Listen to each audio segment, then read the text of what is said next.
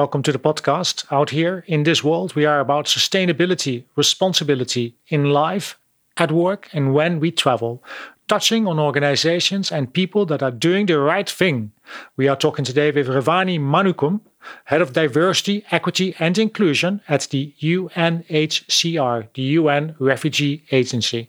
Now, Revani describes herself as the painter of possibilities, inspiring teams, leaders and individuals on the endless possibilities that exist for all. She is known for her work in leading global change management programs, culture movements, diversity and inclusion, and leadership development. So without further ado, here is the podcast with Revani Manicum, based in South Africa.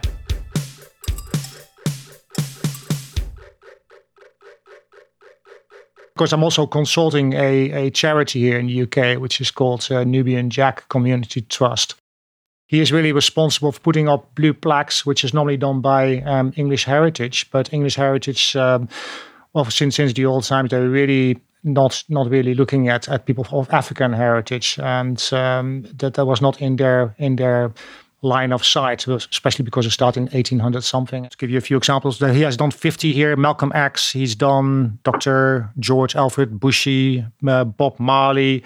There's one in London for the ANC, for example. There's quite a lot of plaques here, and he wants to do this internationally now. So he wants to do this in America, and he wants to do this in African nations, and over the rest of Europe as well. So it's the first time really it's going outside the UK, but it's really about inspiring people, and that's what you do as well, correct? Or Yes, absolutely. Look, I mean, I read the email, I read the questions, and just the questions in itself, and I Googled a little bit. I Googled a video on there's a YouTube video of him talking about the blue plaques.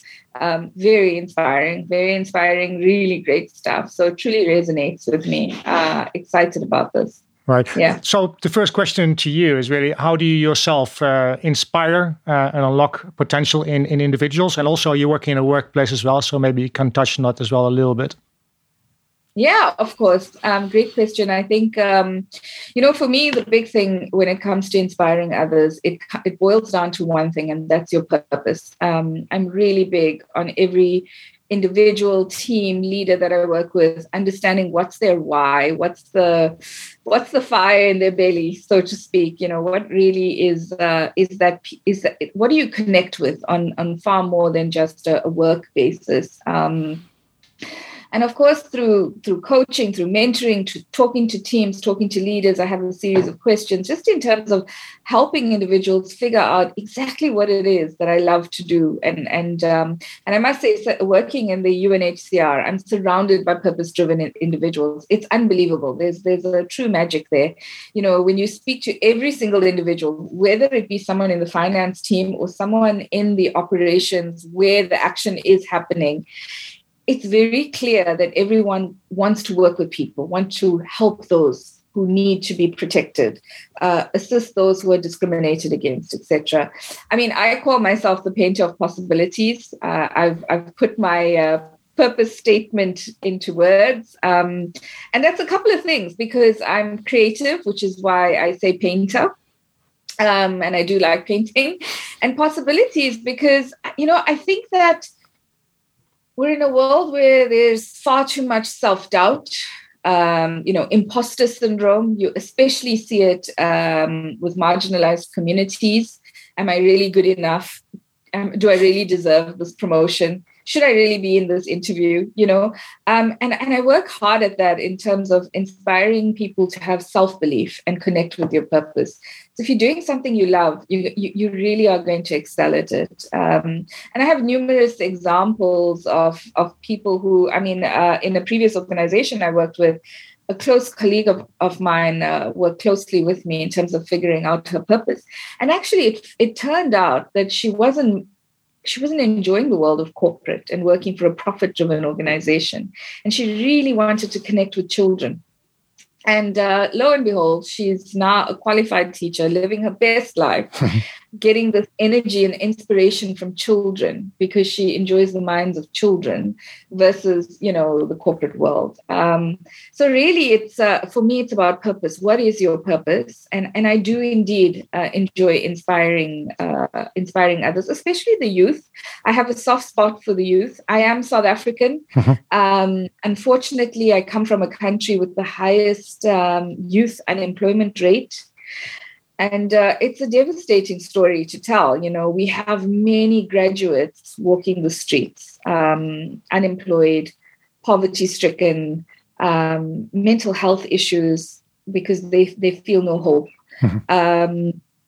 And so I have in the past done work with universities, prepping students for the world of work, helping them to overcome barriers, inspiring entrepreneurial spirit, because, there's only so many corporates who offer or even humanitarian organizations that offer internships, etc. There's 80% of them that are still not going to get anything.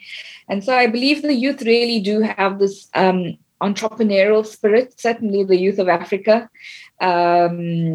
We've got so many amazing youth. There's a story of, his name slips my mind right now, but he created a young guy in his 20s. He created something called the dry bath because of the water scarcity in South Africa. So it's a one packet that can bath you from head to toe, no water required. So it's almost the challenges in a continent like Africa and many across the entire globe that inspire these youth to truly figure out, okay, we have a problem to solve and my purpose is people. And so I'm going to create this and it's going to help my communities. So I hope that helps, Peter. No, absolutely. That is absolutely fantastic, especially because you talk about the youth as well in schools. And just so you know, Nubian Jack always involves schools in the surroundings where they put up the plaque. So that is also trying to inspire people and also try to let them see, like, listen, they made it this far, no matter what the circumstances. They just went for it. They worked. And no matter what the circumstances, they made something that really stood out, and they helped society and they impacted society. And that's what you're doing as well. So that is fantastic, I think. So there's quite a bit of synergy here, I think. Do you think that looking at people that are still alive is just as important as people that are long dead and made history? What is your opinion? Oh my gosh, 100%. 100%. History is being written as we speak. And it's super important to celebrate those in the living moment now, because it is inspiring. If I cast my mind back to when I was a student, or even now, when you look at history books and you think of the contributors of the past, somehow it still feels a bit far-fetched. But if you know that the person is living here and now in the moment and doing great things, and celebrating people now shines a light and amplifies the inequalities that exist now, the issues that we have now, be it environmental, be it along the race line, be it along the gender line. It's these individuals that need to be amplified, and we really do need to celebrate them. I also believe firmly in, I'm a very strong believer in terms of representation and a cross-section of representation of these living heroes, so to speak, making history. Because when we think of the younger generations, when they're looking up or they're looking to who is making history, it's important to see someone that looks like you, because within you can, it inspires this. I can do it too. They have a similar background to me. Okay, it's a face that's looks a bit like me, or comes from a background like me, and so I think that when we tell stories, it's so important that we tell stories across the diversity markers, be it someone from an LGBTQI plus community, women, African women, most marginalized community, because there's a lot of power in inspiring the next generation and the next generation through amplifying these heroes in the here and now. Yeah, that is great to hear. Actually, I have a question following up on that, and I'm just going to put my computer on focus, so I don't get any pings in there in between. Sure. Which I've done. Okay, so you indeed there's an like you said, there's an underrepresentation of women, in particular women of African descent, in a number of areas, and we're looking at women in America, examples of that stand out. We have Jane Bolin, we have Dorothy Height, we have Shirley Chisholm, Esther Lee Jones. But in Africa, I could not really find many women that we could say, well, we could really help put them in the highlight. I saw Wangari Maathai, who was the first African woman to win the Nobel Prize. She's from Kenya, who we are looking at, and I was just.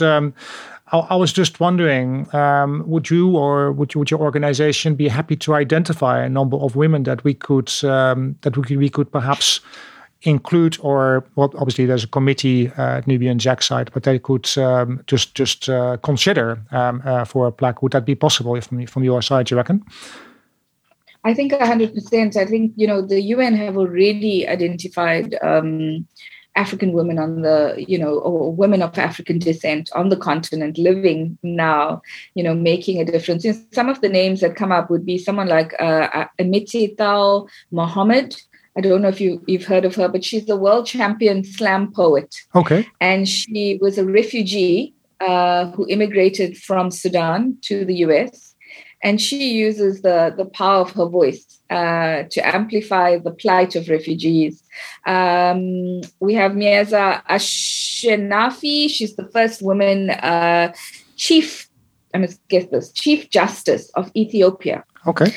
And she's doing some incredible work in terms of women's rights, women's, the inequalities along the gender line, et cetera.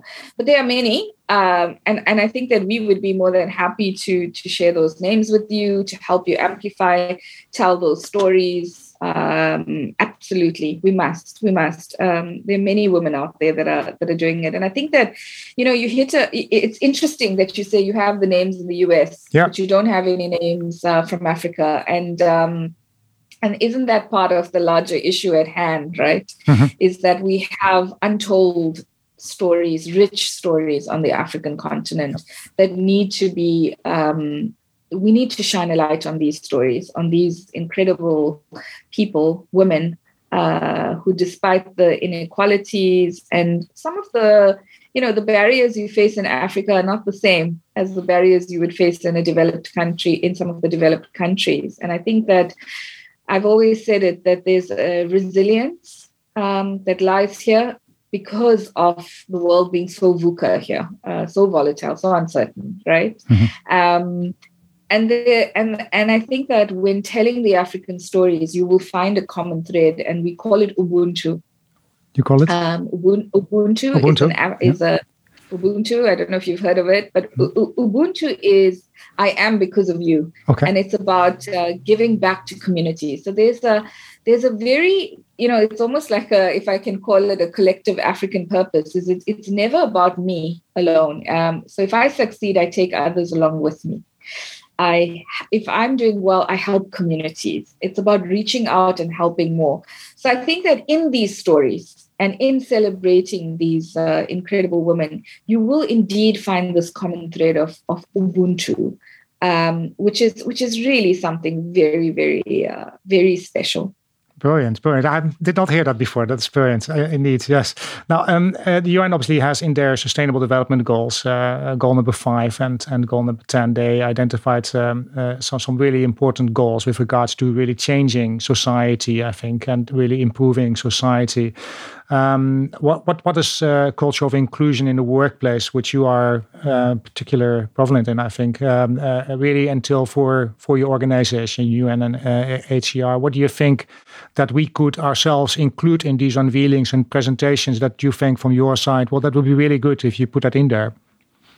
Look, I think that the UNHCR have done some amazing work. The first thing they did was, and I would advise this to other organizations, is they paused There was a call to pause and stop and reflect. Often when it comes to diversity and inclusion, we make the mistake of thinking we know the solution and we jump right in and just fix. We want to fix. But in this work of diversity, equity, and inclusion, the most important piece is about pausing and stopping and listening. And so I'll use an example.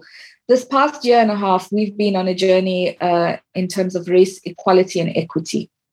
And instead of jumping in and putting in, like diversity markers and let's increase diversity here, et cetera, what we did was we hired external consultants who are specialists in this field. And they took almost a year to do a review. And this meant, dialogue sessions, one-on-one interviews, leadership sessions of talking, really, really talking and listening and understanding, reviewing our policies and practices. Because when you speak about equity, that's where generally the equity sits. Do we have any barriers or unintentional barriers for some because of our policies or our practices? So it was quite an intense exercise, almost a year long, which resulted in a recommendation report. It was a very iterative process, which I loved. So every step of the way, we connected with our teams from a wide spectrum across the organization, from our colleagues in the countries through to our head office, etc. And we every step of the way share the information that's coming through. Does this resonate? Does this make sense? Is this sounding like us? Are there things we're missing? And through that process of connecting, talking, dialogue, understanding the organization, they came up with, what are our gaps? Or what are we doing well that we should amplify, etc. And in fact, at the beginning of this year, I launched together with our High Commissioner, Filippo Grande, our multi-year race equality equity plan, which was exceptionally well received because our people felt that they were part of it. And it was their voices that they saw and heard in this plan, which is why I say back to that all important pause, reflect, listen, understand, truly understand. And so the journey has begun, but we don't only look at things from a race lens. We take an intersectional lens. So we look at it from a gender perspective, LGBTQI+, disability, etc. And so what we have is it's culminated into organization-wide action plans, which we are distilling down the organization, and everyone will feel like they own a part of it and understand what are the relevant actions they need to take. But if I had to say it very broadly, firstly, representation matters. So, you can't go straight into inclusion if I'm the only woman at the table. Or if I'm the only person of color. You can try and include me as much as possible, but I'm not going to truly feel comfortable. And I really need to see, the visual representation and diversity is so critical. And then equity is even more important, or equally important, I should say, is that once you have the diverse organization in, or you're trying to attract diversity into the organization, what do our policies and practices look like? And we are currently reviewing that. In fact, in progress right now is our recruitment policy, and we're taking away some of the unintentional barriers that were put there in the past. And again, very inclusive process, very iterative. We've got people from staff council, our various employee resource groups. So we hear different voices and different perspectives, which is really what diversity is about. And so you end up with the best product. And then, of course, inclusion is about all of those coming together and really making sure like everyone feels like they belong. We speak of a speak up culture. So we want our colleagues to use their voices, to speak up, to feel like they are safe. But we balance that with a listening culture. And so again, I come back to this point around the importance of creating those safe spaces and to truly listen. If I think about it on the race line, we learned very quickly that we had to create lots of spaces and we had to hold the space in terms of having dialogues. There's a lot of hurt in the world right now, and a lot of healing that needs to happen. And I think that organizations at large have a responsibility to hold the safe space I'm not saying we're doing it 100% right, but we're trying. Every day we take a step forward and every day we learn. But that's really, really what the UNHCR has, what's been keeping us busy is the Race Equality Equity Action Plan. And then how it all comes together with the various intersectionalities of diversity and inclusion. There was, I know you didn't ask it, but there was one last point I did want to make. I'm assuming you're going to edit this. Sure. Yeah, of course. There was a question around, should we tell the story of the contributors to history more and, a more balanced, telling everyone's stories and bringing in more not just the people from the history, but people from now. Is that the question you meant? Yeah. Yeah. Well, yeah. And also this, I was reflecting and I was saying, I have children who are still at school and, when I sometimes, during COVID, it was during lockdown and you listen in on some of their lessons, and I've spoken to a couple of mothers, and it's interesting how we tell history, right? If I think about like a simple one, just in terms of language, we still say the explorers discovered Africa or discovered different lands, but actually they invaded land, right? So, it's so important that we get language right as well, and we tell history correctly. I come from South Africa, and the history I was taught was very one-sided. And now that I reflect and I think, we were taught about colonization, but a very rosy story. Leaders like Shaka Zulu were never celebrated. Shaka Zulu was one of the greatest strategists in war. A great African Zulu warrior. We never learned it at all. I think there was maybe 1 or 2 lines on him, and that was it. Has that changed, if I may ask? Or? I think that it is slowly changing because, of course, we, the children now learn a lot about Nelson Mandela and the struggle in South Africa and our freedom. But there's work to be done. I think there still is work to be done, but luckily it's not as bad as when I was in school. But I think my point is on the use of language and how we tell the stories, and that it's not just a one-sided story. It's to bring in all the perspectives, and the historian telling the story, understanding their own unconscious biases, because the written word is powerful, right? Yeah, very much. So, yeah. Sorry, I could speak forever on this topic. So. No, that's no, I totally agree. That's not only in South Africa. That is everywhere, by the way. That is here in Europe as well. Absolutely. Absolutely. Yeah.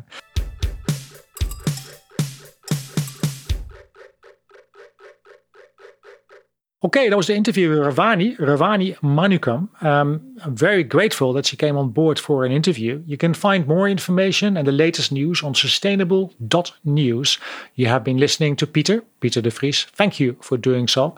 Please don't forget to tune in next time and have a look at our YouTube channel as well. Same name, Sustainable News.